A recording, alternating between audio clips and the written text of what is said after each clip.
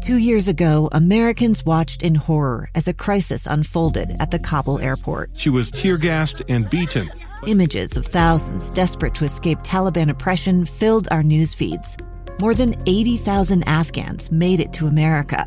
But the story didn't end there. It was very cold. There was no power, no heat. Who would help our newest neighbors?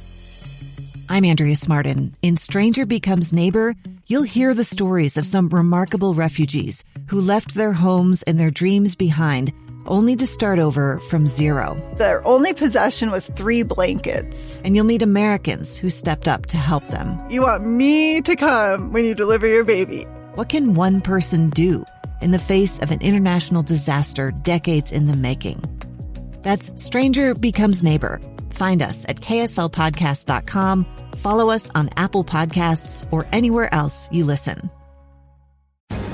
Inside Sources. Inside Sources. Inside Sources. Where KSL offers Utah deeper insights on the news. Host Boyd Matheson divides rage from reason and elevates the conversation on issues crucial to our community. On KSL News Radio 102.7 FM and 1160 AM. Yesterday, New York Attorney General Letitia James announced that New York Governor Andrew Cuomo had acted irresponsibly and recklessly and inappropriately in sexually harassing 11 women in the governor's office at various points along the way. Of course, the governor denied any wrongdoing on his part in a pre-recorded and heavily produced response that came out about an hour after the Attorney General's report, a 167-page report on the allegations, the activities, witnesses, victims, all weighed in there. And I want to step through this from the standpoint of we have got to change this conversation as much as anything. And the question often becomes, how do we hold people in positions of power accountable? And why are we willing to let that slide in so many instances? If you look at the political landscape, of course, there was much evidence, whether that's against former President Donald Trump or former President Bill Clinton. You look at Bill Cosby. You look at a host of other prominent people, many who seem to be able to skate past a lot of these things that those with lesser money or influence do not. But to me, that also misses the question. There's been a lot of debate today about, can the governor actually govern anymore? And I'm not sure he could govern before all of these allegations came out, before this Attorney General report came out, given the investigations that are currently still ongoing relating to the early days of the pandemic. Cover-up in terms of how things were handled, especially relating to nursing homes and death counts.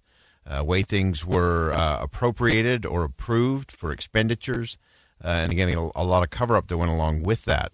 So I want to just step through a couple of things as it relates to this. Let's start with the Attorney General, Letitia James, yesterday announcing what they had found in their investigation against Governor Cuomo. The investigation found that Governor Andrew Cuomo sexually harassed current and former New York State employees by engaging in unwelcome and non-consensual touching and making numerous offensive comments of a suggestive and sexual nature that created a hostile work environment for women. The investigators independently corroborated and substantiated these facts through interviews and evidence, including contemporaneous notes and communications. So again, that's New York Attorney General Letitia James yesterday announcing the investigation, what they had found in there and what they had put into their 167-page report. Now there are a number of district attorneys in New York that are asking for all of that evidence, and they appear to be on a path to file charges there. We also know that impeachment proceedings and investigations that would precede an impeachment have begun as well.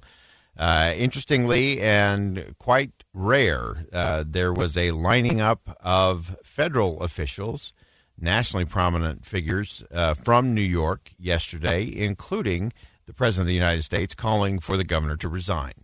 Back in March, you said that if the investigation confirmed the allegations against Governor Cuomo, then he should resign.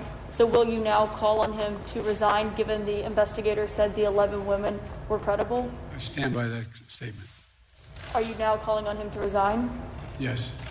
And if he doesn't resign, do you believe he should be impeached and removed from office? Let's take one thing at a time here. I think he should resign. President Joe Biden weighing in yesterday. Of course, Senate Leader Chuck Schumer, Democrat from New York, also called on the governor to resign, as did the entire New York delegation federally. You also had Speaker of the House, Nancy Pelosi, called on him to resign, and a host of others within the state of New York, down at the local level as well, all called on him to resign. And the governor has hunkered down. And as we outlined yesterday and throughout the morning this morning, in a way that was deeply disturbing to me and showed a pattern, he has focused on himself. He has focused on maintaining power, and he has used the playbook that sadly has become acceptable to the rest of us. And that is, he denied, he dismissed the accusations. He distracted with this very heavily produced, pre-recorded, edited with all kinds of glowing footage of him as a distraction. And then, of course, he just dismissed it as a political exercise and that his accusers were politically motivated. In fact, here's what the governor himself said yesterday. First, I want you to know directly from me that I never touched anyone inappropriately or made inappropriate sexual advances. I am 63 years old. I've lived my entire adult life in public view. That is just not who I am, and that's not who I have ever been. Says Governor Cuomo. Again, immediate denial, but then the disturbing part for me occurred in the distractions, the distortions, the dismissing of the victims, none of which is acceptable. And again, all that needs to go through, and the processes have to play out. And that's often the hardest part for victims, I think, is that the process is slow. The process can be tedious. The important thing is that the truth comes out. Earlier today, in an interview with George Stephanopoulos, Charlotte Bennett, one of the staffers who has accused the governor, said that the governor's apology was not an apology and was inappropriately putting blame on the victims. It wasn't an apology, and he didn't take accountability for his actions. He can't once apologize and then say he didn't do anything wrong. He blamed me and said that I simply misinterpreted what he had said, but his line of questioning was not appropriate. He was coming on to me, and he insinuated that survivors of trauma and sexual assault can't tell the difference between mentorship and leadership and sexual harassment itself, which is not only insulting to me, but every survivor who listened to him yesterday. The victim blaming is not okay. The victim blaming is not okay. It's not okay. And we have to change that part of the discussion. And then we really have to stop and ask ourselves, we've been talking today about looking in the mirror a lot, whether that's your view on vaccines or masks or any of those kinds of things, whether it's looking in the mirror on the kind of messaging you're putting out into the world, what's on your social feeds, how are you dealing with people who disagree with you? Those are tough conversations to look in the mirror. And I think we all have to look in the mirror in terms of how we hold people, especially people in high office, accountable for behavior that's reprehensible. And until we're willing to do that, there will always be people in power. There will always be people of influence and means who will be able to work the system. It was very overt yesterday that the governor's path is really to do the things we talked about. Deny, distract, distort, dismiss, and then hunker down and try to write it out. And as voters, how many times have we just said, I disagree with all of that, but hey, I agree with them on taxes or climate change or whatever the case may be. And are we willing? And when will we stop allowing ourselves to continually lower the bar in terms of our expectations from those who we elect and vote into high office?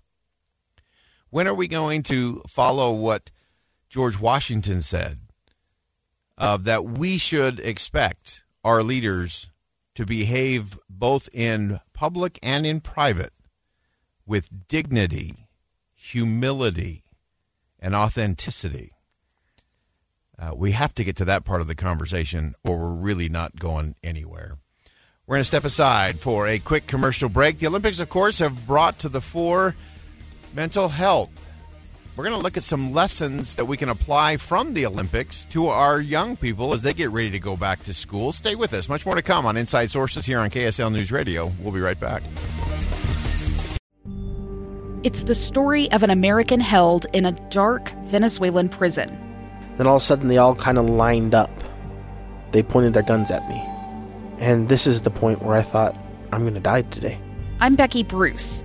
I spent a year working on Hope in Darkness, which now has more than 2 million downloads. Find it on KSLpodcast.com or wherever you listen to podcasts.